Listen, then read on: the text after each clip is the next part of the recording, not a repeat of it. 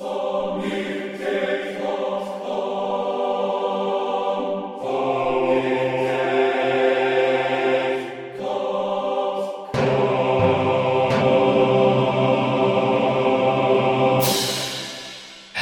everybody. Welcome to another Sonic Talk. This is Sonic Talk, episode number 281. After a brief week off, we're back on Wednesday, the 5th of September, 2012. As usual, with our live streaming and live video chat and live guests and live everything.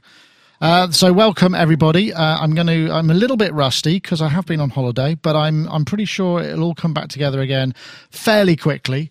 And to help me bring it all together into focus, as it were, are my panel guests. We'll start with a wide shot of everybody. We've got Mr. Dave Spears over there on the left there. If I give him a bit of lower third love, GForceSoftware.com, makers of fine musical instruments, soft and, well, not hard these days. Any hard coming, do you reckon? Do you think you'd ever make a hardware instrument?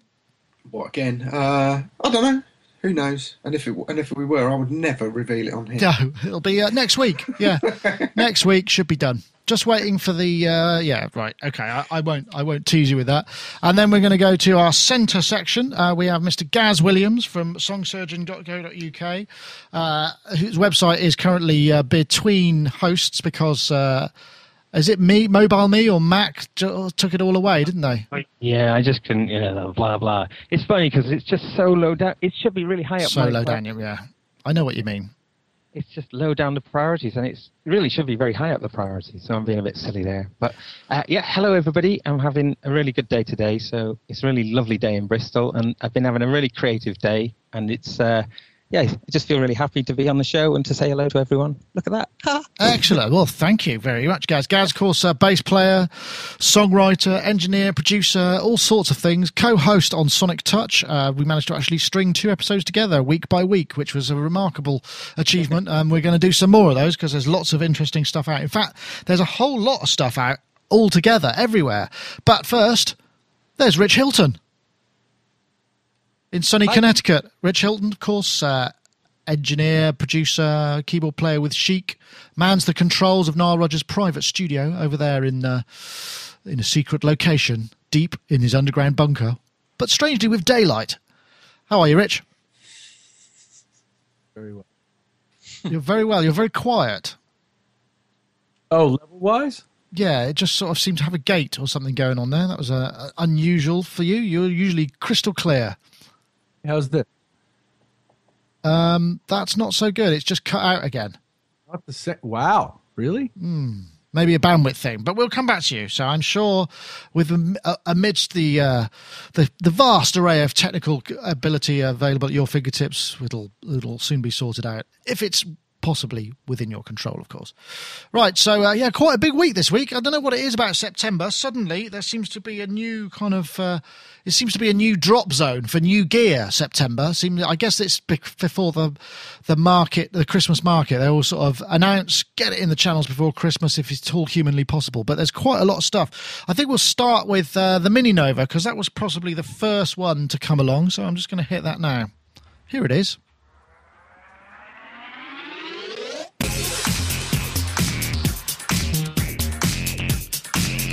Looks an awful lot like a Korg Micro Korg there. I mean, notwithstanding the gooseneck, but same sort of vibe.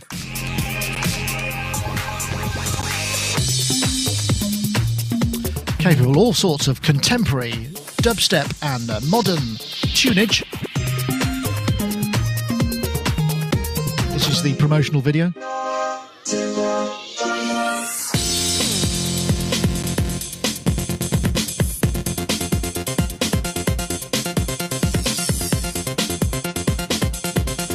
I won't play it all, but you get the idea. This is the new Novation Mini Nova from Novation. Oh, quite an attractive looking thing. A couple of big knobs, usual sort of parameter matrix, but some other interesting features besides. It's not only has it got the normal controls, but these 8 buttons here, along that you can see along the top panel, are also kind of momentary controllers, so you can press and assign parameters to them and change the sound, which I think is actually quite a novel and unique idea. Actually, I think they started doing that with the Ultra Nova, but it seems like they've kind of taken it a few steps further. It's got a kind of fairly decent size display, dedicated filter knob, and the other thing that looks quite cool is this sort of slider parameter matrix. Just a few. I mean, it's like a slant on your sort of standard kind of setup for this kind of keyboard, but I don't know, it's quite appealing. I mean, there is a big hole left by the original Microkorg. It got sold and sold and sold, didn't it? Every band in the world seemed to have one. Do you think they still do they? But I mean, I'm guessing they're hard to come by. What do you think, Gaz? You think this could be a winner? Well, I mean, you look at it and what do you see? It's the Microkorg again, but redone with Novation. And it's not at all the Microkorg inside, but in terms of how many times I've been at festivals and you just see the Microkorg is just like, it's everywhere. So obviously that particular kind of format must have just worked for people. I mean, 10 years, I think, or so, the Microkorg's been doing extremely well. So, it's very savvy of Novation to kind of just go, okay, let's take that form, but let's put all our kind of cool stuff into it. So I think it's going to be great because I think a lot of people who like that form factor, because that form factor itself is a kind of issue, isn't it? A lot of us, who are used to big keyboards, are thinking, Yeah. If that's what you use and that's what you're good at and you can use the knobs and get around there, then cool. So, I was really excited for Novation for this because I think they've managed to get it kind of just right, and I think it's quite funny. There's like some sort of kind of weird wood sort of trim on the end, on the sides. Yeah, a sort of brushed aluminium type of thing. Just a quick rundown of specs there. What do we got? We got it's monotimbral, which is a bit disappointing. I mean, I thought the Ultra Nova kind of came in for a bit of flack for only being monotimbral, but I guess they weren't going to increase it. I mean, this thing's only, 299 street UK pounds, so it's pretty cheap. 18-note polyphony, dynamic voicing, 3 oscillators, noise generator, ring modulators, various 9x saw pulse combinations, 20 digital waveforms, 36 wavetables. Same sort of thing, 2 filters per patch, lots of different... it's basically the same kind of synth engine as the Ultra Nova, as far as I can tell, which I must say, it's very capable, and it comes with an editor as well, because obviously you're not going to be able to get to everything that you can, and the editor was quite good for the Ultra Nova. It's a very capable, on paper, but I remember, I think it went up, I reviewed that, and what was the other thing that was out about the same time? I was the Venom, I think. And the Venom just sort of edged it in terms of sounds and sort of made it so I don't know whether there's going to be any difference in terms of sound. I don't know. Does this get anybody's juices flowing? I mean, it seems like it's quite a smart move, and I reckon they'll sell loads of them for Christmas. Don't you reckon? Dave Spears. Oh, that's not you. That's Dave, right there.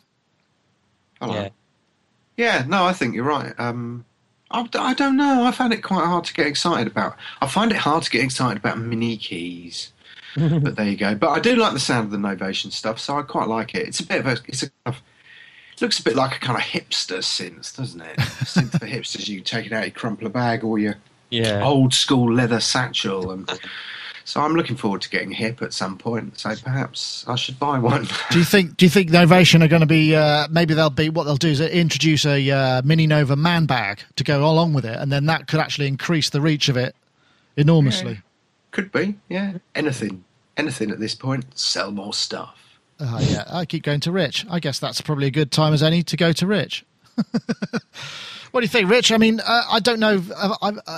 You've had Novation controller stuff, right? But not so much of the synth side, or am I wrong there? I've played around with it. I think it's nice stuff. I think this is a really smart product for them.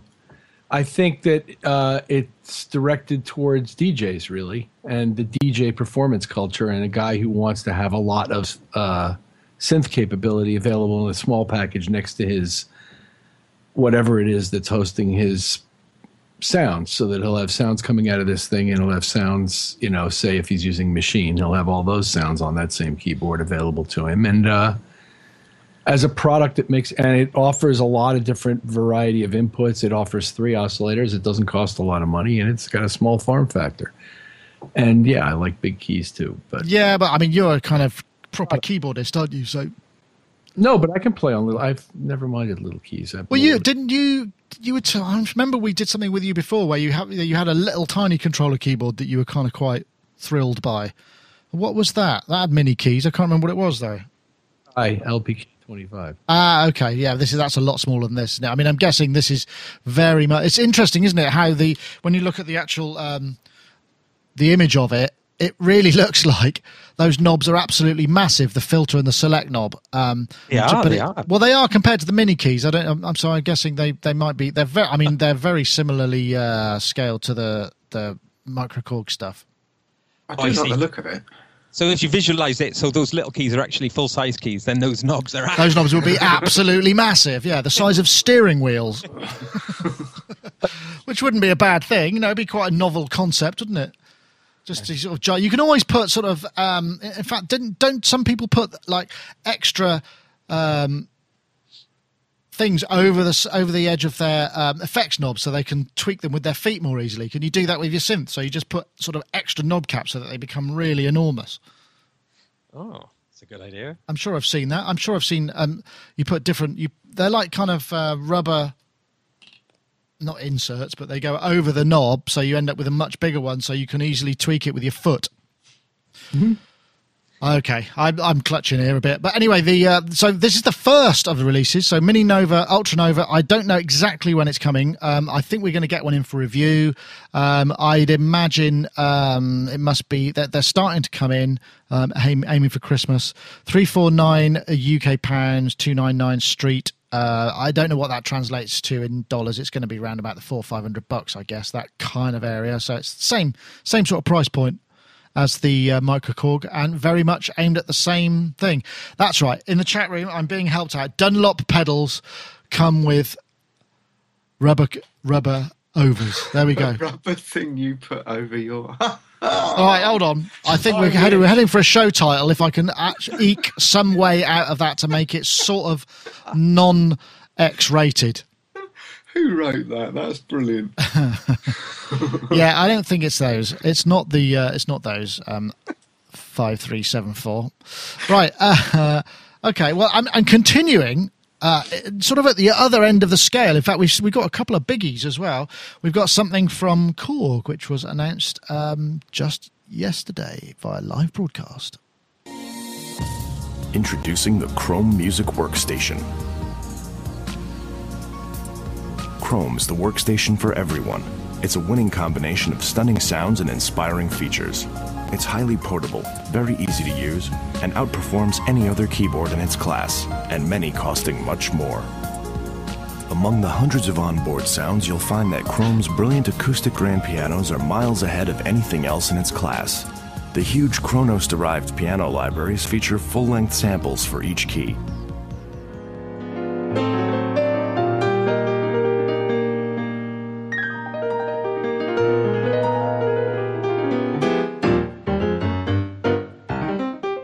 Well, that certainly is very piano-y. That is, of course, the Korg Chrome, which was announced yesterday.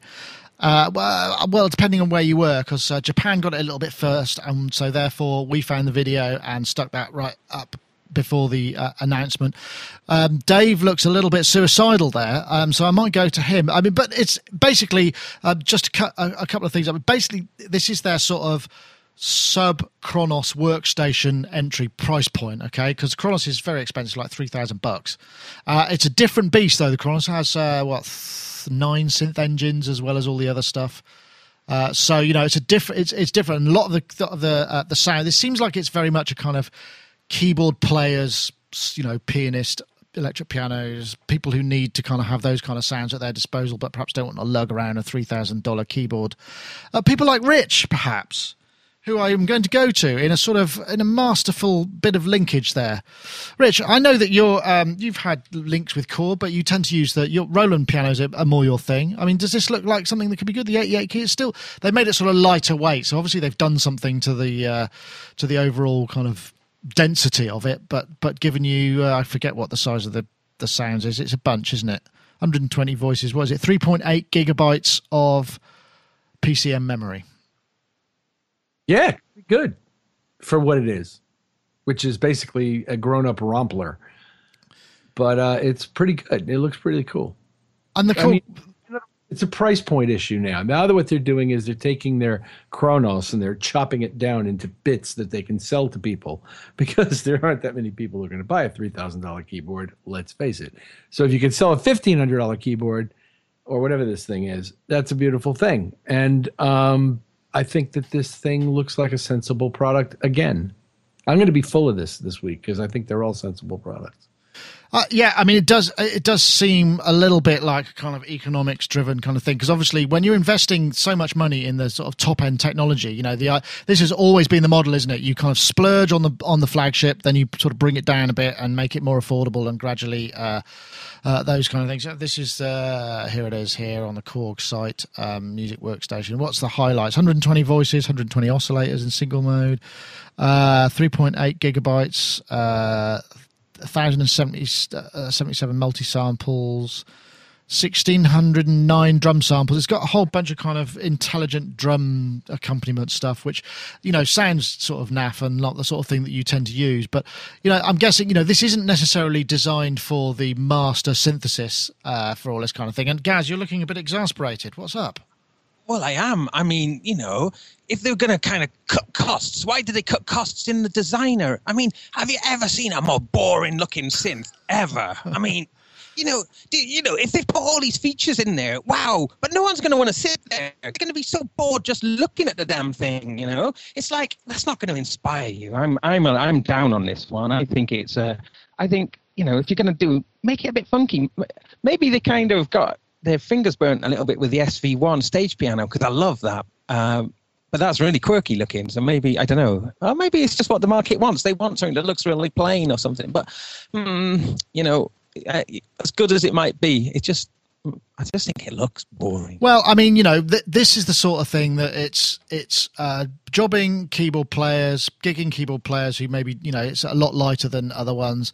It's kind of church stuff. It's, you know, there's a big market for this. I mean, I was wondering about this because, you know, they said they had a big announcement and they did this whole live thing and everybody was going, God, I bet it's just another sort of uninteresting workstation. And I suppose, you know, if you think about it in those terms, yeah, it kind of is. But they're not going to be releasing stuff that doesn't have a market, you know. I mean, yeah, they could release sort of, say they put all their money into some sort of really fun, you know, say a couple of $1,000 worth of interesting analog synthesizer. I wonder, you know, how many of those they could sell compared to how many of these they can sell, you know, and that's kind of what it's coming down to a degree. So, I mean, yes, it is rather pedestrian, perhaps. It's got a large touchscreen, though, which surely that counts for something these days, or maybe not. Where's the chrome? Where's the chrome on it? I mean, if you're going to call it chrome, then make it chrome, and then I'd be excited. Yeah, I think maybe they should do a chrome shiny version, although it would look terrible in all the product shots because it would have fingerprints all over it. Oh, that's what it is. It's no good for PR. I know, Dave, I mean, you're not really a workstation kind of guy, but I mean, you know, we can get all of this stuff in our soft synths and what have you, but, I mean, taking this stuff out on the road when you've got massive polyphony and large amounts of sample RAM, those kind of, it's not much fun doing it with computers. You know, it kind of means that you don't have to be the IT expert. You can just bring this thing up and you got all of these sounds, and, you know, Korg effects are pretty good and all that kind of thing. Yeah. No, I think if I was gigging Muso and needed a kind of small footprint, lightweight machine, I'd definitely look at it.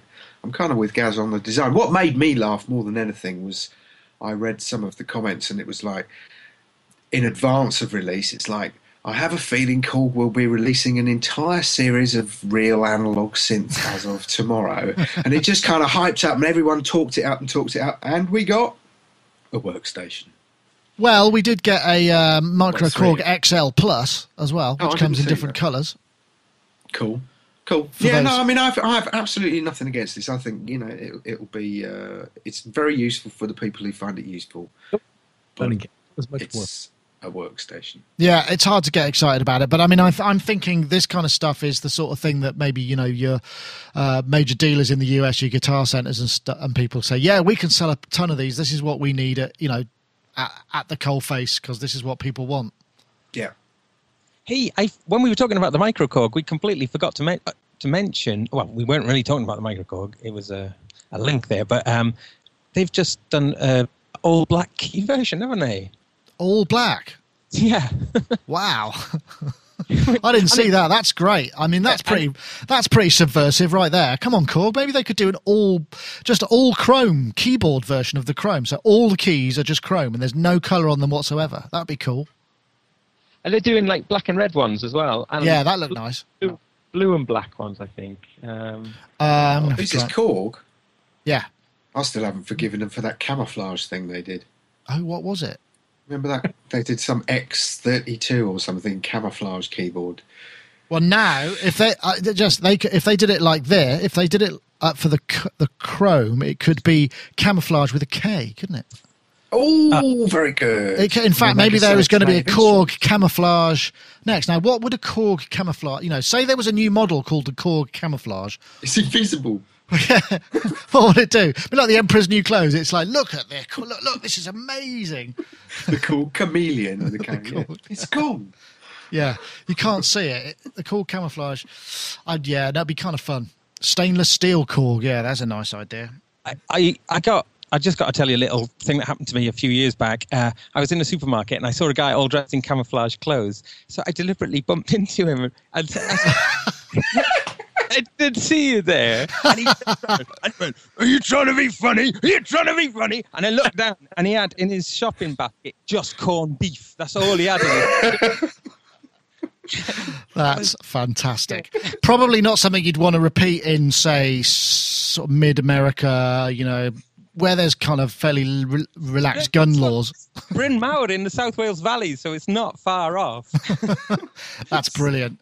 I'm sorry I didn't see you there. Excellent, Gaz. That definitely gets the Anecdote of the Week award. If I had some sort of something to press, I would. Right, well, I suppose what I should press now is a word from our sponsors, because as we know, they are very valuable to us. We thoroughly appreciate Yamaha. If you're watching the video stream, you'll be able to see this beautiful graphic of the Yamaha's world of applications. There's over 20 applications available in the music category alone. Yamaha taking the world of app design iOS seriously, from simple MIDI control apps and the synth ARP and drum palette with built-in synth, which is a new one, Perform and Play, multi-editor essential. These things can control your Motif XF Mox, S90X, S70XS, Motif XS and Rack XS. They give you kind of control over the levels, the effects, the voice edit, XY power, just the parts, the general mixing things. There's also a really good one which is Setlist Organizer, which is something that we looked at on Sonic Touch, which allows you to send out program change and have notes and that side of things for a gig. So it'll send out program changes to multiple devices and can change everything up for you. And a good sort of central control station for that. And here it is, as if you're seeing the video review, the video here. There's also, I think I said, the synth ARP and drum pad, which is also, as well as being a MIDI controller and arpeggiator, now actually has 61 synth sounds, 7 drum kits. You can record up to 5 songs, little pattern-based thing, 16 drum pads, got a MIDI loop recorder, whole bunch. So if you're in the market for a few iOS apps and you've got some Yamaha gear, uk.yamaha.com, Motif World of Apps from Yamaha. Thanks very much for their continuing sponsorship of the show. We thoroughly appreciate it. And whoever did that music should have a pay rise. Oops, that's not what I meant to press. Yeah, no, it's good, isn't it? It's got a good. In fact, whoever did the whole video thing, if you've seen the video, it's a brilliant piece of work. Absolutely amazing. I don't know how they did it. I was talking to the UK marketer, and he was saying, because if you didn't see the video, there's this sort of spinning globe of applications, and they all kind of whiz out from 3D space, and it's just an incredibly complicated piece of modelling. So good marks all around, and the apps are good too, which is a plus. Well, the apps, it's quite interesting that the apps, with the exception, and the honourable exception of the Tenorion app, are very functional, aren't they? They're just like, they've really gone for a much more kind of tool-like kind of approach as opposed to more novelty type things. Yeah, they just do stuff that you need, which is kind of, is good in a lot of ways. Right, what's next? I tell you what, every time I hear the show back and I'm doing my editing, I've got to stop doing that. What's next? What's coming? I should know. I've got the bloody notes in front of me. I don't need to say that anymore. It's a terrible habit. So I'll tell you what's next, and that is this. And now Roland introduces the all-new Integra 7 Supernatural Sound Module. In addition to the latest supernatural sounds based on behavior modeling technology, The Integra 7 includes all of the preset sounds from Roland's amazing XV5080 sound module. It even comes with all the sounds from the 12 SRX expansion boards. You have the complete collection in one convenient place. Just load them into the virtual slots. Yeah. Whereas whoever did that demo shouldn't be given a pay rise. Shouldn't be? Right, okay. We'll pass that on. This is, the Roland Yamaha, they're all kind of hitting the same September kind of point. This is the Roland Connect thing. They've got a whole bunch of stuff. It's brand new and feels old, as Atmosonic says in the chat room. And that's interesting, isn't it? Because it's basically just sort of repackaging a lot of their technologies. And not that it's anything bad with that. It's just got a whole bunch of stuff inside. And it's interesting, though, isn't it? Sound modules. I'm trying to think when a major rack was last introduced. It sort of feels like a kind of very old school kind of move. But I can sort of see it thinking about it. Gaz? But see it, though, it's almost like, when a band comes to the end of the career and then release like a best of, that's what it seems like. It's like, okay, this is the end of the kind of, the modules, and here's the best of, and I guess they're allowed that, aren't they, I suppose, and if you want to, the best of what they've done in their past, but... Well, it's got the supernatural stuff in it as well, so there's quite a lot of additional. I mean, it feels like best of because it's like a couple of years old now, but it's an ongoing thing. But yeah, I mean, I think I was thinking about this, and the thing that makes the difference, I think, with this is, again, it's that idea of I don't want to carry a laptop for all this stuff, but yeah, it's still got the USB aspect to it, and I can control it from my iPad, so it effectively kind of integrates with a bunch of things, and the iPad. Editor, which is later on in the video, actually looks quite good. So you can load various SRX kind of things into any of the 4 slots, and you can do all the kind of stuff that you really are a pain to do in those little kind of pillbox windows. And actually, that kind of teamed up, and it's got a dedicated control input, a USB slot for that, so you just plug it straight in. So those are kind of cool ideas. And also, it's got, I think it's 8 outputs and multiple channels of USB audio. So this thing could actually be, your sound card as well as just as well as the audio interface, as well as a sound module. I'm just trying to see if I can find a picture there around the back, because we got the that's what I'm looking for. Web. Can I move that up there? It's let me see if I can find... Yeah, I'm looking for the rear shot. It's actually got 8 outputs. It's got XLR outputs. It's got a bunch of MIDI. It's got a pair of inputs as well. It's got coax out, a USB audio connectivity. So I'm guessing it can actually function as a whole bunch of stuff rather than just the sound module, but as well as having all of those things. Because I used to have a JV1080, which I must admit I didn't get all that excited about, but it had a couple of sounds that were kind of now that I needed, particularly at the time. And this has got, again, it's that thing. I need loads of polyphony. I don't want to tie up my laptop, or I don't want to take a laptop with me. I just want to plug it into my, the keyboard that I like to use anyway, and just access all of this stuff. And again, it seems counterintuitive, but actually, why would I want to buy a new keyboard with it? It actually makes sense in some ways. I don't know. What do you think, Rich? Well, possibly the most interesting thing to me about this thing was the fact that it has 5.1 outputs and has a very interesting approach to space modulation with the voices, where you could actually modulate the spatial positioning of the voices within a 5.1 field. I don't think anybody's ever really done that before, and I'd really like to hear what it sounds like in a good proper 5.1 room, because that to me is the most interesting aspect of this. It's called Motional Surround. Yeah, that looks really interesting. It gives you, and you've got control of that on the iPad as well. So you've got 16 sources plus an external audio input that you can kind of move around in a 360 kind of panorama, right? And that is, I agree. That looks very interesting. The fact that they it up with all the stuff that was still sitting in the warehouse is pretty much what Korg did with the Kronos, and loading it up with every single piece of software they'd ever, synth software they'd ever written, and adding 1 or 2 other synth engines and doing things. In other words, everybody right now seems to be trying to consolidate all of their existing resources into new workable, playable products. Now, these are specifically directed towards gigging keyboard players who actually play a lot, whereas that first one by Novation is very specifically directed, in my view, towards DJ guys with rigs that contain, pseudo like tractor like pseudo keyboard, the pseudo turntable rigs, and lots of button pushing involved. That kind of music creation. Yeah.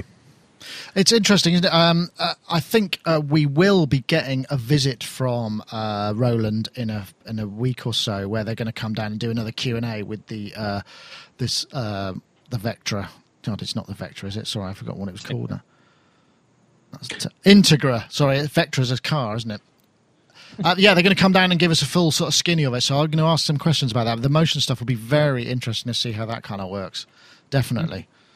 I don't think anybody, correct me if I'm wrong, but nobody's actually addressed it in that. Sure, Oberheim gave you 8 separate outputs, and you factor in then the iPad to move it around, that's powerful. It is. I mean, and people are saying, yeah, sure, it's been done in Spectrasonics, and that's true, but not in a standalone unit, because a lot of people don't want to take IT on the road with them. They don't want to take their laptops and put them on stage and then have to worry about all of that stuff. I mean, there are people that do, of course, but lots of people don't. And this is the sort of thing that you can just hook up and you're good to go. And you may, I don't know, if it's got a USB origination port, it may be possible also to hook up USB keyboards directly, which would be kind of cool, wouldn't it? I'm guessing wildly at that. That's actually not in the spec anywhere, but I just thought it would be kind of funky if that was the case. Well, I hadn't realized that Omnisphere did it, and that's really interesting to me. Well, Omnisphere does the spatializer stuff, doesn't it? It does, you've got the kind of, I think that's what they were saying. To address 5.1 output from within the synth interface? No, I don't think that's the case. That's very true. Not 5.1, but in terms of spatialization, you're right. This before, and I just want to hear it. I don't know how great it is yet. I just like to hear it. I think it could be really great. Yeah, it's got some innovation, I suppose, isn't it? That's the thing. And what's good is that this is a box that will give you all of that power and polyphony. Plus, it's got 6,000 sounds. I don't know how much. 17-part emotional surround ambience, 5.1 channel. I'm not sure what polyphony is. It's going to have a bunch, but it's got all of the SRX expansion sound library built, 12 titles included. So it must have a bunch of ROM in there to house all that PCM stuff. And there were some classics. I mean, Dave, you're a fan of the JD800. I mean, did you ever get JV1080 action? I mean, that must have been on your horizon at some point when you're making happening beats.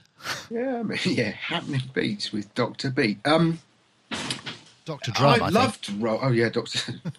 Beat. Wasn't that Gloria Estefan? Doc. Yes, worst use of a sampler ever. I loved Roland stuff. I really did. And there's part of me that would quite like to kind of spend some time with this. The supernatural stuff kind of strikes me as fairly interesting. Certainly from a programming perspective, I'd like to know how all that works. So half of me is like, maybe it would complement all the old classics that I've got here, and would add a different slant on things with software and a good bit of rack hardware. I don't know. I'd actually quite like to sit in a room with it for a couple of hours and see if I could get on with it. Yeah, I mean, and it sounds like they've got a whole bunch of they've got the supernatural stuff that's from their the latest TD drum things.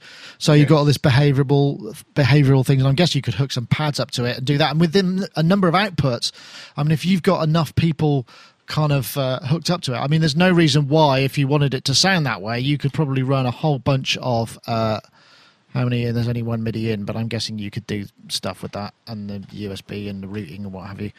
You could run a show off it, and it may, if it's got an audio interface built in, maybe it'll stream too out of outputs. So it could actually do a heck of a lot. So if you had maybe a low powered laptop and you did hook it up as well, and the USB, you could be streaming tracks out of a couple of outputs as well as having keyboard player and the drummer out of another set of pairs. So it might actually work quite intriguingly for that whole kind of world as well. Run the whole show from it if you were feeling adventurous. Yeah, possible. We shall find out, I'm guessing, in the not too distant future. I don't know how much it is. I think it's going to be around about the 1,500-1,600 quid mark. So it's quite a lot cheaper than than the, you know, it's cheaper than the 80, but about the same price as the 50, the JPs. But it's a different thing, even though it's got similar technology in it. And I'm guessing it'll probably take some of those voices. It doesn't say anything about the way that the parts and the performances work, so I don't know if the voice structure is the same. But I guess we'll know fairly soon. Yeah, I kind of lost interest really with the Roland stuff around the time of the 2050. Right. The 1080 is a classic module, isn't it?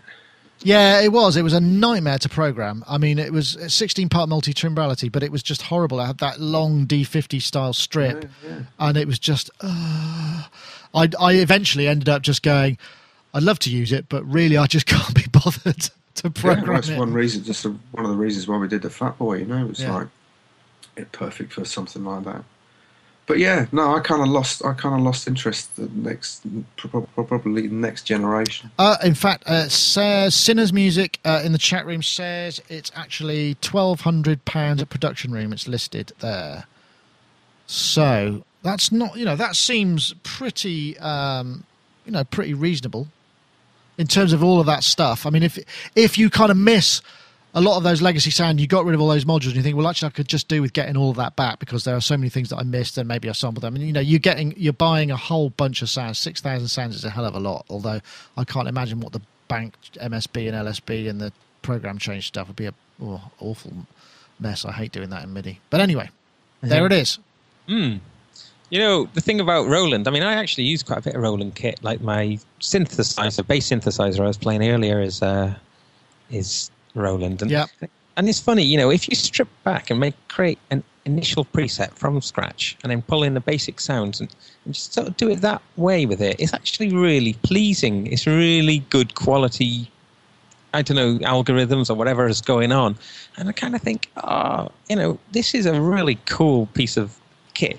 But, you know, I think Roland, I think they're improving now, but I think they've just managed to sort of make things that just seem just slightly the wrong side of the market, just slightly the wrong side. And Integra 7, it's sort of, it just looks it's a bit stark, and it's quite kind of, it's very serious looking, isn't it? You know, it's it's not a thing of beauty, is it? But I'm guessing people are going to they're expecting it really for people just to use it with the iPad editor and what have you. I mean, you know, okay, so not everybody's got an iPad, but lots of people do. So I was going to say that, but I think ultimately, or just Roland stuff is generally, if you play around with it for a bit, is good fun stuff. It's kind of got, they do put a lot of playability sort of qualities in there.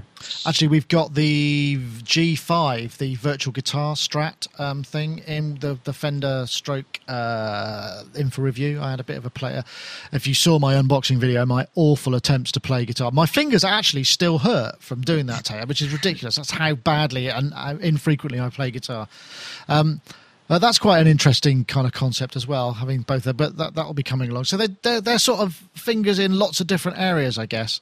And the synthesis one is, you know, I mean, it must be quite a hindrance. Both of these companies have got and Yamaha the same, got massive legacy with this kind of old stuff that is just, you know, it's a bit like being known for a hit back in the 80s and having to continually play it. I guess you sort of don't want to. You say, no, I want to do some new stuff. So I suppose you can understand that. I like Gaz's analogy of the greatest hits, but I think this is more the boxed set. The box set, yeah. No, I think that's a very good analogy there. Yeah. Right. What else is coming up? We have. Yes. I think you'll probably be keen on this. And this is what video is this? This is this one. Right. Let me just press that one, and then we go here. 1, 2, 3, 4. 1, 2. Jeremy Ellis there on the new Machine. He's so compelling to watch. This is on top of the amazing old telecommunications tower in the heart of Berlin. Lucky it didn't rain that day, eh?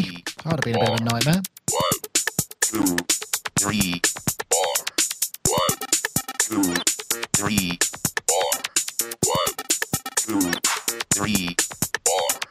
1, 2, 3. As you see, we got backlit and color-coded pads, which is a new thing in the Machine. There are also more sensitive touch pads. There's removable knob caps and interchangeable fascias, so you can funk up and customize your what do they call it? Bling. Oh no, I forgot what it's called. I forgot. Pimp. You can pimp it. That's what I was looking for. You can pimp your machine. Actually, when you watch Jeremy Ellis playing some other things, he is just so uncommon. The way his hands move is almost weird. There's another video I've got lined up later, if I've still got time for it, which is just bonkers. Anyway, that's kind of enough of that. But Jeremy Ellis there doing the machine thing with the new machine. Now, Gaz, I'm guessing you're probably the most recent purchaser of a machine. I think Rich has one too, but I'm gonna come back to you, Rich. So, Gaz, do you care, or are you happy with it? Has this got all the things you wish your machine had, or doesn't it bother you that much? Yeah, it's one of those things. It's like when the last iPad came out. It's, you'd prefer to have it, but it's not enough. And I think that a lot of machine users are saying the same sort of thing. That some people are saying that they're going to get it, but most people are saying actually, for what it offers, I think the machine, there's not a huge deal of difference. So whatever happens in the software, both of them are relatively the same, really, in the operations. It's not really going to change that very much. The color coding thing is interesting because the machine has this kind of hierarchical system, starting with kind of groups, then then sounds, and then you can have, and then samples. Yeah, was it sounds, groups, patterns, and projects can be assigned specific color schemes? Yeah. Yeah. So I mean, when you're using a machine, I actually think oh, that could be quite fun, but I don't think it's necessarily going to be something that is going to, because that's another thinking then. So when you set things up, I suppose if you're doing live sets and you were prepping things, then it would be great. Yeah, I mean, the visual workflow's got to be useful. I mean, because you just know exactly where you are straight away, and it's going to be, I mean, that's got to be helpful for someone like Jeremy Ellis, who has a massive complexity to his, the way he uses the pads. Yeah, absolutely. But what I was going to say, though, one of the joys of using the machine is when you just sit there, you don't look at the computer screen, you just look at the machine and you just kind of do your thing. Now, I don't understand necessarily how they're going to kind of make a color, whether you can color things from the machine itself. I suppose you may be able to. I'm going to do that, you see. I don't. So I think the coloring probably means you have to go to the computer and adjust it on the computer. So that would be the thing. Yeah, but that's setup stuff, isn't it, rather than kind of operational? I guess. I don't know. I don't know. The workflow for me, for the machine, is you just kind of start with nothing and then you just build it from there and just see what happens. But you can approach it in many ways. So that's just what my feeling, that it wouldn't necessarily change my game with it. Right. But I mean, it seems like more of a revision, hardware revision. Yeah. Rich, you're also. Did you get machine recently? I'm trying to remember. I know you got something. Well, I actually bought it 2 months ago and it's set in a box, and I opened it recently. Rode all summer, so I didn't have a chance to get into it. So I only recently had a chance to learn it and figure it out. I'm quite impressed. I think it's great. I think it's fun. I do see some limitations that I would prefer they address, and from what people in the chat room are telling me, at least one of them has not been addressed.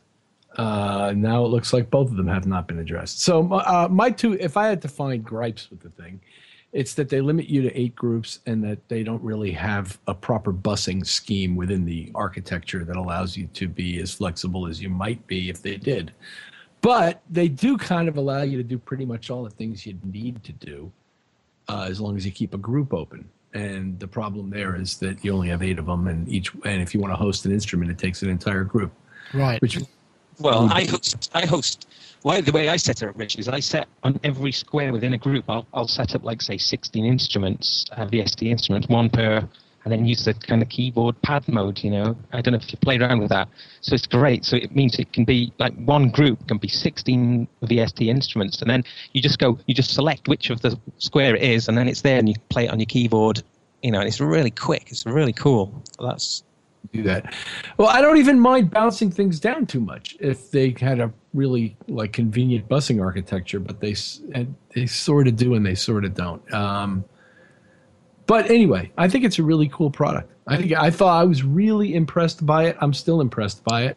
It does behave very much like a drum machine. It feels like you're operating a proper drum machine once you get going on it and get comfortable with it.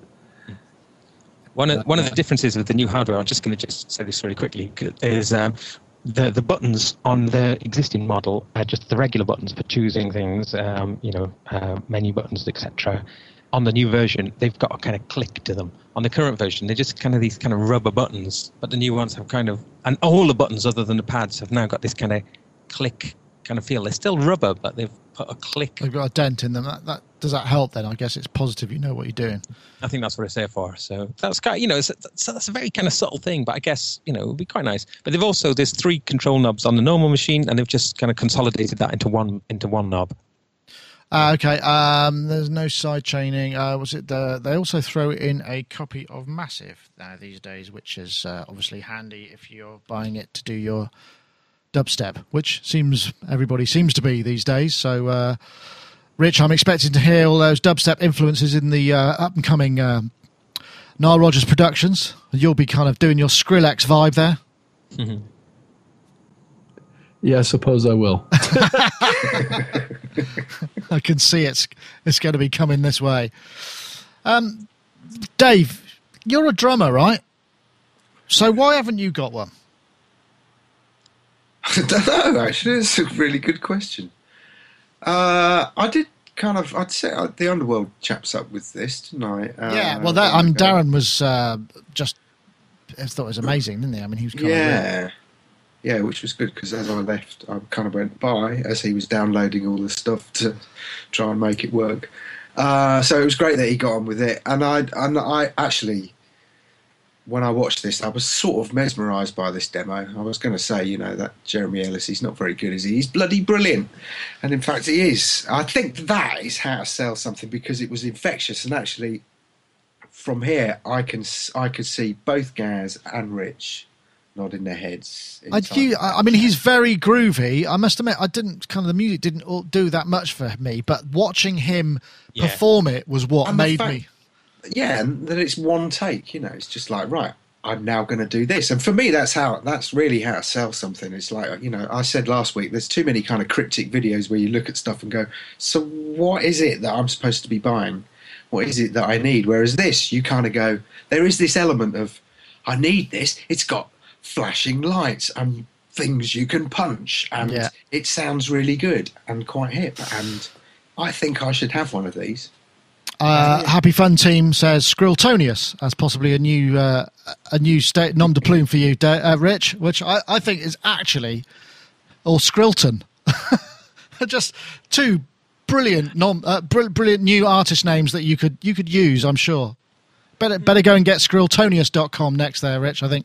Just when you start pumping out that hardcore dubstep, they're going to be all over you.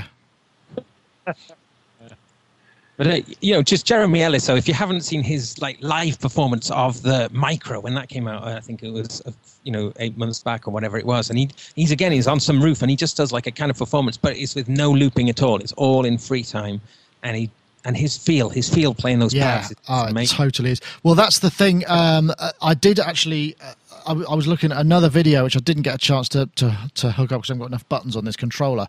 It's just him doing if you go to his website, if you go to his channel on YouTube, there's just a shot. He's playing a Micro and a regular machine at the same time, and he's just playing on one hand. He's playing this, and he's playing the drums on the other hand, and it's really tight. But then he starts playing 3 things at once. And it's like, well, wait a minute. No, hold on. And it just looks, I don't know whether he's got a photographic memory or just practices a lot. I guess he probably does, really. But yeah, astonishing. It's very captivating way of performing. It's funny, there was a salesman years and years ago who was a brilliant salesman that I met. And he said that he thought this industry was kind of about fashion and selling dreams, so that instruments come into fashion and go out of fashion, but also selling this idea of I could do that. And actually, when you look at some of those videos, I realise I could probably do that. There's a similar guy, isn't there? There's a guy who does stuff on the Novation. What's that thing? Oh God, Launchpad. Launchpad. who does kind of Deadmau5 kind of compilations, and he's really good as well. Obviously a great pianist. But yeah, interesting stuff.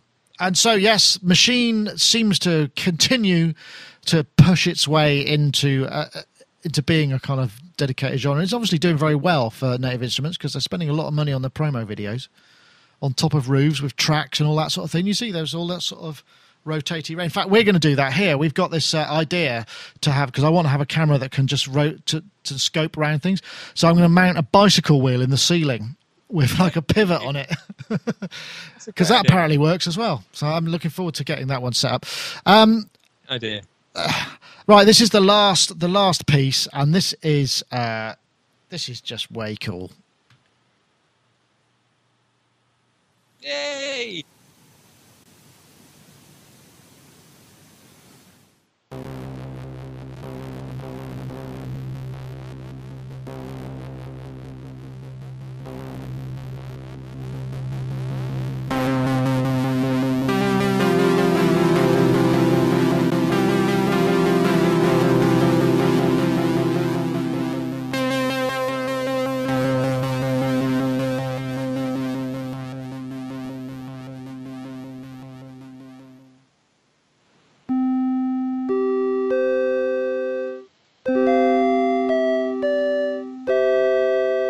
Indeed, that is. It may seem like nothing, but in fact, it's the Raspberry Pi synthesizer. Well, in terms of complexity of sound and what have you, some of those tones are quite sort of basic. But what's amazing about that is that it's being run on a Raspberry Pi computer system, which is a $35 kind of computer on a board. It's got a Broadcom chip, which is like a mobile phone chip, 700 megahertz ARM processor, 256 megs of RAM, Ethernet connection, USB ports, and a card slot. And you can kind of boot this into various different ways. And this guy, who doesn't say what his name is, he's called Raspberry Pi Synthesizer on Blogspot. He's created this piece of software that runs. In fact, what you're seeing there is the output of Raspberry Pi, because it's got an HDMI output, so you can drive a monitor as well, and it's got a mouse input. And he's just hooked up to a MIDI controller, and he's basically running a synth on it. This is the $35 synth, computer system. And Raspberry Pi, if you don't know, I think a lot of people perhaps aren't aware of it yet. They created the Raspberry Pi to essentially kind of create a culture of tweakery, tinkering, and computer programmers, people who are going to want to get into making stuff, because the company that the guy who invented it worked for found that every year the number of engineers that were sort of coming along for internships or for training was decreasing, and they were just getting a bit worried that there were very few people out there who were kind of getting into this stuff because there wasn't really a way in. So this was their antidote, and it's just taken off. I mean, they've been picked up by major manufacturers. They're building them by the million now, and they started off, I think, we'll make a few thousand, and these things are just kind of coming out and out and out, and lots and lots of people are doing very interesting things with them. The idea about this, so if you think someone could write the software, you just plug your MIDI controller into it, put it in a box, and you've got a couple of, again, it's another way of doing all sorts of interesting things. I'm guessing, Gaz, that this is the sort of thing that appeals to your slightly maverick kind of likes building things nature. Am I wrong? Oh, it's brilliant. I mean, I don't know if you meant, I mentioned Raspberry Pi way back when, and I was kind of really excited about it because for me, in a way, it's part of my own history, in a way, my own feeling, because it's like I had a BBC Micro, like I've mentioned many times, years ago, like when that was my first real computer, and I was with that for a long time, and it's the people there was a whole bunch of people like David Brabham, who wrote Elite, the computer game Elite, which was like an amazing game at the time, and it's the same group of people who are behind the Raspberry Pi, and it's really nice because I feel like they're old heroes of mine, and so I've been championing it because I love it, because the idea of it is really cool. They're trying to make it so money isn't really an issue. It's all about the kind of, putting all that kind of creativity into, okay, it's quite limited by modern standards, but man, it's not limited in terms of what you can do with it. There's incredible stuff you can do. So I think the idea behind it's really, really cool and really exciting. And the fact that it's just like a circuit board, it's sort of, really, it's up to you to, you got to find, so you have to be creative in what are you going to put it in and all this kind of stuff. And I just find it deeply appealing. And so to see a synthesizer, okay, I mean, whatever about that particular synthesizer, it shows that it can be that. Because I thought for a while it'd be a great thing to put into if you were making bespoke MIDI controllers, just to use as the sort of the hub of that, and anyway, that's I agree. I mean, I think it's actually quite exciting. It'd be great, Dave Spears, you're a software developer. Are we going to see any native Raspberry Pi plugins? You could just that you could actually just sell like a couple of GeForce plugins on a Raspberry Pi. The whole thing would come together. That's brilliant. You sound like so many people we have ringing us up. I've got a great idea. It won't take long. On this platform. Yeah, it'll only take you 5 minutes. I mean, so it's a computer, and that was a software synth on a computer. That's amazing, isn't it? Yeah, right. Being really flippant. Well, no, yeah. I think I'm kind of with Gaz on this. And once I read about the reason why they developed it, I was like, wow. Because we really do have a shortage of skill sets, particularly in this country, I think, And when you end up, I think I said ages ago, there's like 5 people in the world I would trust to do certain modelling jobs. When you end up in a situation like that, then something has to give. And this could be the thing that changes it. So, yes, I love all that kind of Cambridge geekery and stuff like that. So, yeah. Sadly, you probably won't see a Imposca Cambridge Pi 2 from us. Oh, not this week. So anyway. Disappointed. But actually, I thought that sounded pretty good. I mean, well, check this. There's another one here. I've got another one here which I can show you, which is the. This is somebody who's hooked up. If I can get this to an idea, I can get this to type. This is somebody who's hooked up a legacy MS-20 chord controller to a synth that they put on. This is Mark Nostromo on YouTube. And he's just mapped, controls to the various synth things on here as well. Gets a bit more extreme later on.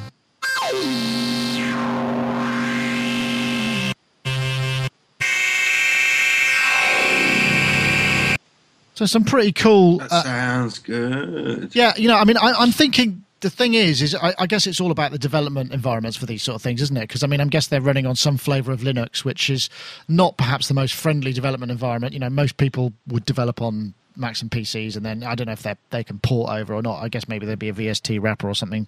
But, you can see, it could be kind of something funky. Maybe FXpansion will release an Arduino version, a Raspberry Pi VST wrapper. Okay, that would be kind of interesting. Then you could just maybe put a couple of things on it because you got an SD card for whatever. I know, Rich. I imagine there's probably not enough time in your life to start tinkering with stuff like this, but I'd kind of like to one day. Was that last thing we heard with the chord controller that Raspberry Pi thing playing? Yeah, that's what that was. Okay, that sounded pretty good to me.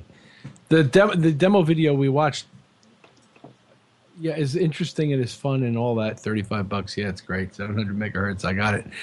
It just sounded like a Commodore 64 to me. It was you've made 700 megahertz sound like a Commodore 64, but this thing actually sounded really good. That demo I just heard, and it interests me more now.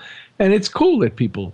In general, I support the idea that these kinds of things are available to people and that people enjoy using them, and they got all these cool Gazintas and Gazautas on them, and you can plug it in HDMI and stuff. I was a little at first when I started watching the video. I was like, Raspberry, what is this thing? I had no idea what this topic was to begin with. Looking at it, and then I ended up clicking on. Oh, okay. I finally found a video that said Raspberry Pi Explained, and then I watched that, and it was like, oh, okay, it's a tiny little computer. Yeah, the thing is, it does also. You can do all sorts of other stuff, like you can run media. What's it? XBMS, the Xbox Media Center operating system on it. So you can use it. You can plug it into your TV and use it to stream. It's kind of it's got video capabilities and all that kind of stuff. It's going to be interesting, and I think people coding to limitations generally will result in more efficient code and more innovation because they just don't go, oh, it doesn't matter, I don't have to worry about memory leak or any of that kind of stuff because I've got tons of it. Whereas in this case, you're going to have to be a bit cleaner and tighter with it. So, that's going to be good in terms of discipline. But yeah, because the alternative to a lot of this stuff is the Arduino stuff where you can just get MIDI bridges and do all that. But that still looks pretty difficult to do. For a novice, and just the idea of maybe you could order it, you could just get an image that somebody would sell you that you could then put onto an SD card, boot from it, and your Raspberry Pi becomes a whatever it is. That's what I like the sound of. All of that kind of stuff. Oh, Gaz wants to jump in there. Yes, and I just had it in my head then. The thing that people need to do is get a Raspberry Pi, put it in a little box, get an SD card, download Wikipedia, which you can get the whole thing now, can't you? It's a downloadable thing. It's just a text. Chuck it in there, put it in, make like a kind of time capsule with Wikipedia in like a little box. Interesting idea. Yeah. And an interface and stuff, because I guess it's just like a web browser. All of these things, there are various different operating system kernels and what have you, and you can download various codecs for MP2 and what have you. I just think this is great, and the reason, both of these things have only shown up in the last couple of days, so obviously these units are getting out to the general public and people are working on it. Some of these people have had them for longer than that. So I guess the next thing is you make cases for it and what have you, and you can run little web servers, and Linux is a very powerful operating system. All of this you see before you, is running on Linux, essentially. All of the website and the web services and the stuff that we run, that's kind of Linux. And some of the little tiny, I think Amazon do little virtual machines that are about the same power as a as a Raspberry Pi, perhaps only a little bit more, and we run, the chat room runs on it, for instance. The chat room is running on probably the equivalent of a Raspberry Pi, perhaps with a bit more memory and disk space. So, they're fairly powerful. I don't know what else to say, really. That kind of sums it up. Some very cool stuff there, though. They should make. Go, Rich. Said they should make a box. Yeah, I think that would really help, because when you kind of got this thing that if you put it down wrong or pick it up wrong, it's going to break. You need just someone that you can make something that just snaps together. Really simple plastic case that would do it. I feel like carving my own, Yeah. Business opportunity. Wee woo, wee woo. Yeah, like iPhone cases. Yeah.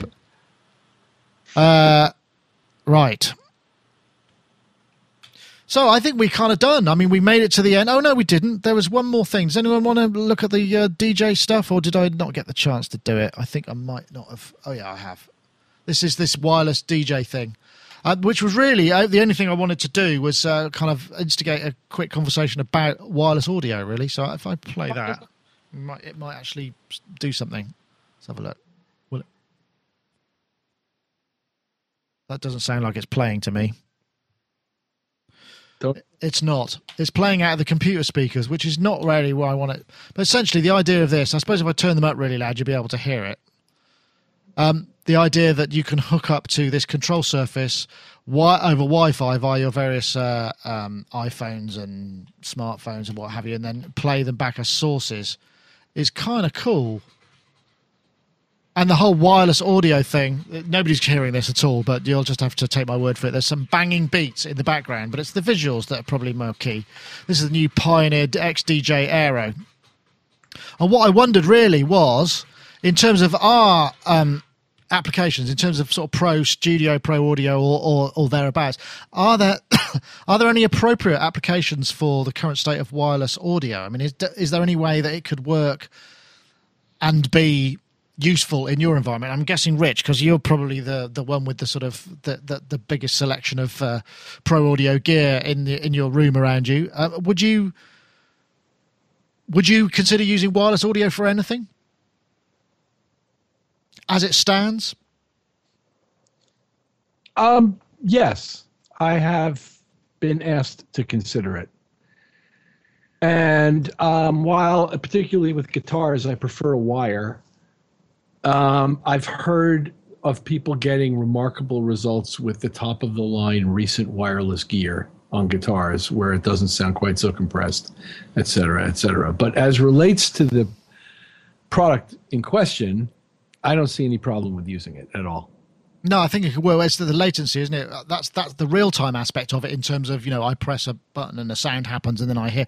In terms of the Wi-Fi side of things, I guess, but we reviewed the Line 6 wireless guitar system, which has got, you could dial in cable deterioration. It's so clean that you can actually dial it back and drop the top end off and do all of those things. And is that the kind of stuff that you're considering in terms of usage yourself? Well, you're asking me if I would hypothetically use it, and in my case, in the recording of guitars, I've been asked to use it. Okay. In this case, it's more of that 2-track sort of DJ behavior being controlled from out in the middle of the room. Now, whether the handheld device is actually transmitting the music or not, first of all, is question one, because I think in most cases what they showed was it acting as a controller for a computer to which it is linked, which is then in fact controlling the music, however wirelessly or not. But in my own case, where I use like AirTunes, for example, and you can actually play music from your handheld device, not just reference to a wirelessly connected computer. You can do it straight from here. I don't have a sense of a lot of latency, but I don't have any real way of measuring it. In other words, when I press play, it pretty much goes, and when I press stop, it pretty much stops, and I don't feel a lot of 512K sample buffer Right. on there. So I don't know what the numbers are, but I suppose it could probably be done just fine. And the Pioneer product looked, again, really, first of all, the demo videos we're watching this week, most of them are really like fantastically exciting and lit and, just bang, boom, ba, ba. I got to say, the state of the art of the way people are promoting these products seems to be lifting up just a bit to me in terms of the way these things look exciting. And this is a sensible looking product to compete in the world that Pioneer somewhat owns already in the DJ market, and also now is somewhat populated by Traktor and products like that, which I also had the privilege to check out recently. Yeah, I mean, the promo, you're right. I mean, it's kind of like pop video stuff, isn't it? It's amazing. Gaz, I know that you kind of got some, your dream to kind of have a wireless world. I mean, is it? I'm crazy about wireless, but the products have to be right, and they have to be so simple to recharge. It has to be like a no-brainer. So you park things and they charge. Maybe ideally via induction or something, so you don't even have to sort of plug them in to charge. So they're always charged. Headphones, wireless headphones, with fractionally small latency. Yes, please. I'm desperate for that. That would be amazing for me, and especially when you're doing sessions with lots of musicians.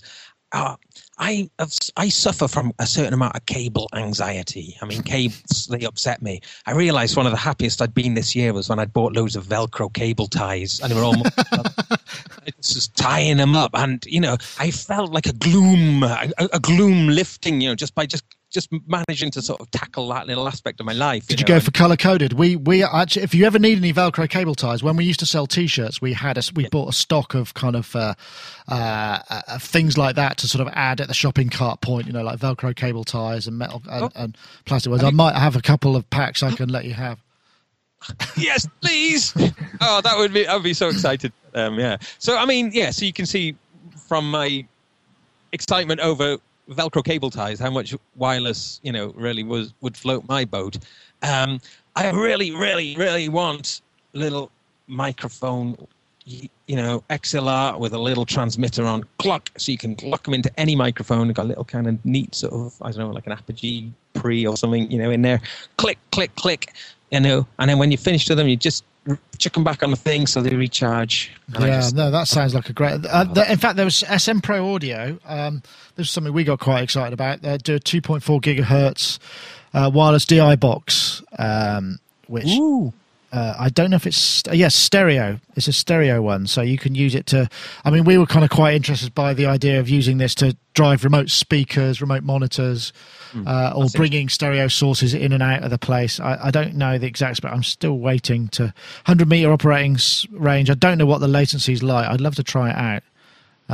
But these are kind of the issues that you got to deal with, because I mean, the audio does get compressed to be transmitted. It's not transmitted full bandwidth, so there's going to be some latency within that. I'm assuming. I know in a lot of cases it does. Maybe it doesn't with this, but that's part of the. I mean, one of the other things is just going to Cat 5, because we've got the Behringer X32 still here, and the S16 and the P16 boxes have arrived, and I've just started plugging those up. And that's kind of cool, So I've got this box that just has all the outputs and stuff. I can plug a pair of headphones in and just kind of monitor any of the inputs and the outputs on the system from 100 meters away. It's kind of like, oh, yeah, okay, this is starting to get kind of interesting. Yeah. That's just like one Cat5 cable. Yeah, I like the idea of that. I mean, I'm kind of getting more and more into that idea. And the latency, certainly on the AES-50, is pretty nominal as far as that. But as far as wireless goes, I don't know. Dave, you don't seem to have an awful lot of distance between your things to require any wireless. I mean, I'm guessing underneath and behind all of that, there's all sorts of massive amounts of cable and what have you. Or have you got it kind of fairly well tamed? No, chaos reigns. The chaos of cables. I quite like plumbing stuff up and making sure everything's sweet. The only thing that really annoys me is like when you have one cable and you've threaded it all around the back of everything else, and it's all of a sudden started to misbehave. I had that on the monitors the other day, and that was like, oh God, give me wireless. Yeah. But I don't know. I kind of imagine a world where there were no cables and no knobs on things to touch, and everyone walked around with these like little tablet-like devices and touch stuff, just touch glass to make things happen. Now you're talking crazy stuff. I think that would be really dull myself. I've got this thing called overground and underground, and it's like, when I'm going to plug a piece of equipment in, I'm thinking, am I going to go overground or am I going to go underground? Now, if I go in underground, I have to bury that cable, put it in properly, all the kind of shenanigans that goes on with that. But if I'm going overground, it's just kind of like just drooping across. Sling. Yeah. It's like to go overground or to go underground. And I'm always chopping and changing stuff all the time. So, again, one of my major dilemmas that I'm sharing with you today. Well, you have an overhead routing system. Lots of things. I've got that sort of happening up above my head at the moment. I don't know if I can. You probably can't see it very well, but there's a whole load of wires. And there's that wire up there that's running from the light that is my key light over here up to the mains up in the ladder up there, So, yeah, I don't know. It's interesting stuff. But I think one day it's going to... Sorry, wireless mains. I'm not sure I fancy having 240 volts travelling through my body wirelessly. I think that might be a little bit bad with all this gear, yeah. Yeah, like 15 amps. 15 amps going through you or 13 amps going through you at 240 volts. What could go wrong? Yeah, nothing.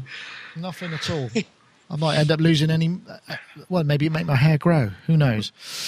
Right, well, I think that topic pretty much sums it up. And I do thank you all for hanging in there. We got through the entire topic list today. And there were a lot. As we said, September's been a very big time. Also, we do have the results of the Iris competition coming up soon. We had 266 entries. And we now got to wade through them. So anybody want to volunteer, that's fine. But I understand if you're too busy. I think the idea was we all kind of come up with 2 or 3 in each category, and then we all pool it together and see what we got. And then, but if anyone feels like doing that, I can pass them on the details. But yeah, some great stuff in there, just tons of it. It's fantastic. And then what else is coming up? Oh yeah, next week we've got Dean Honer from the All Seeing Eye coming on. He's from the Sheffield Posse. This is what the All Seeing Eye did. I won't play too much of it because I'll probably get busted for plagiarism or But this is the track that they did.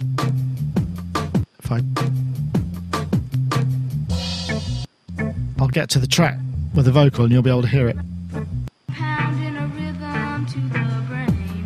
It was huge, this track. Very cool kind of...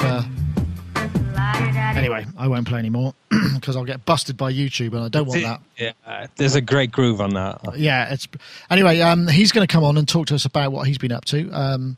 So he'll be on next week. And but that's it for this week. So thank you very much, everybody, for joining us. We'll start with you, Dave. Dave Spears, GeForce Software.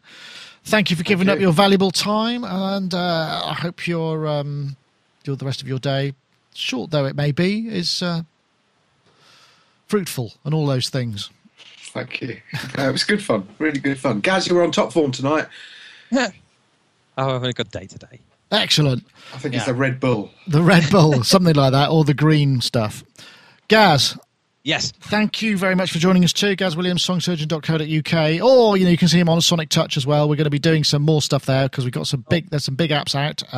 So stay tuned for that too. Anyone in Bristol on Saturday? The Montpellier Bean Feast is happening, and the Rumbelows, a band I play in, are going to play there. The Bean Feast is quite cool in that it's an old festival. I think it dates back 100 years ago or something, and they've just resurrected it recently. But it's just quite nice, a bean feast. So there's a bean feast. Sounds interesting. Might try and get along to that if I can. Anyway, thank you for joining us too. And finally, we got Mr. Rich Hilton, who, as legend has it, is probably waiting for his limousine to whisk him off to make hits in the private facilities of Mr. Nile Rodgers. Have a great day, Rich. Thank you for joining us. Thanks for having me. Always. And I want to see Skrilltonius.com showing up in your URL list for next time. It's my alter ego. I've decided, because one of the guys who was doing the tutorial videos I was watching called himself F major. So I decided I'm A flat minor 7 flat 5. Okay, .com. Yeah. Great, Rich. That's it. I'm going to play out with what was I doing? I was going to find. Oh no, I'm not going to play that with anything because I'll get busted. But anyway, that's Sonic Talk number 281. Thanks very much for listening.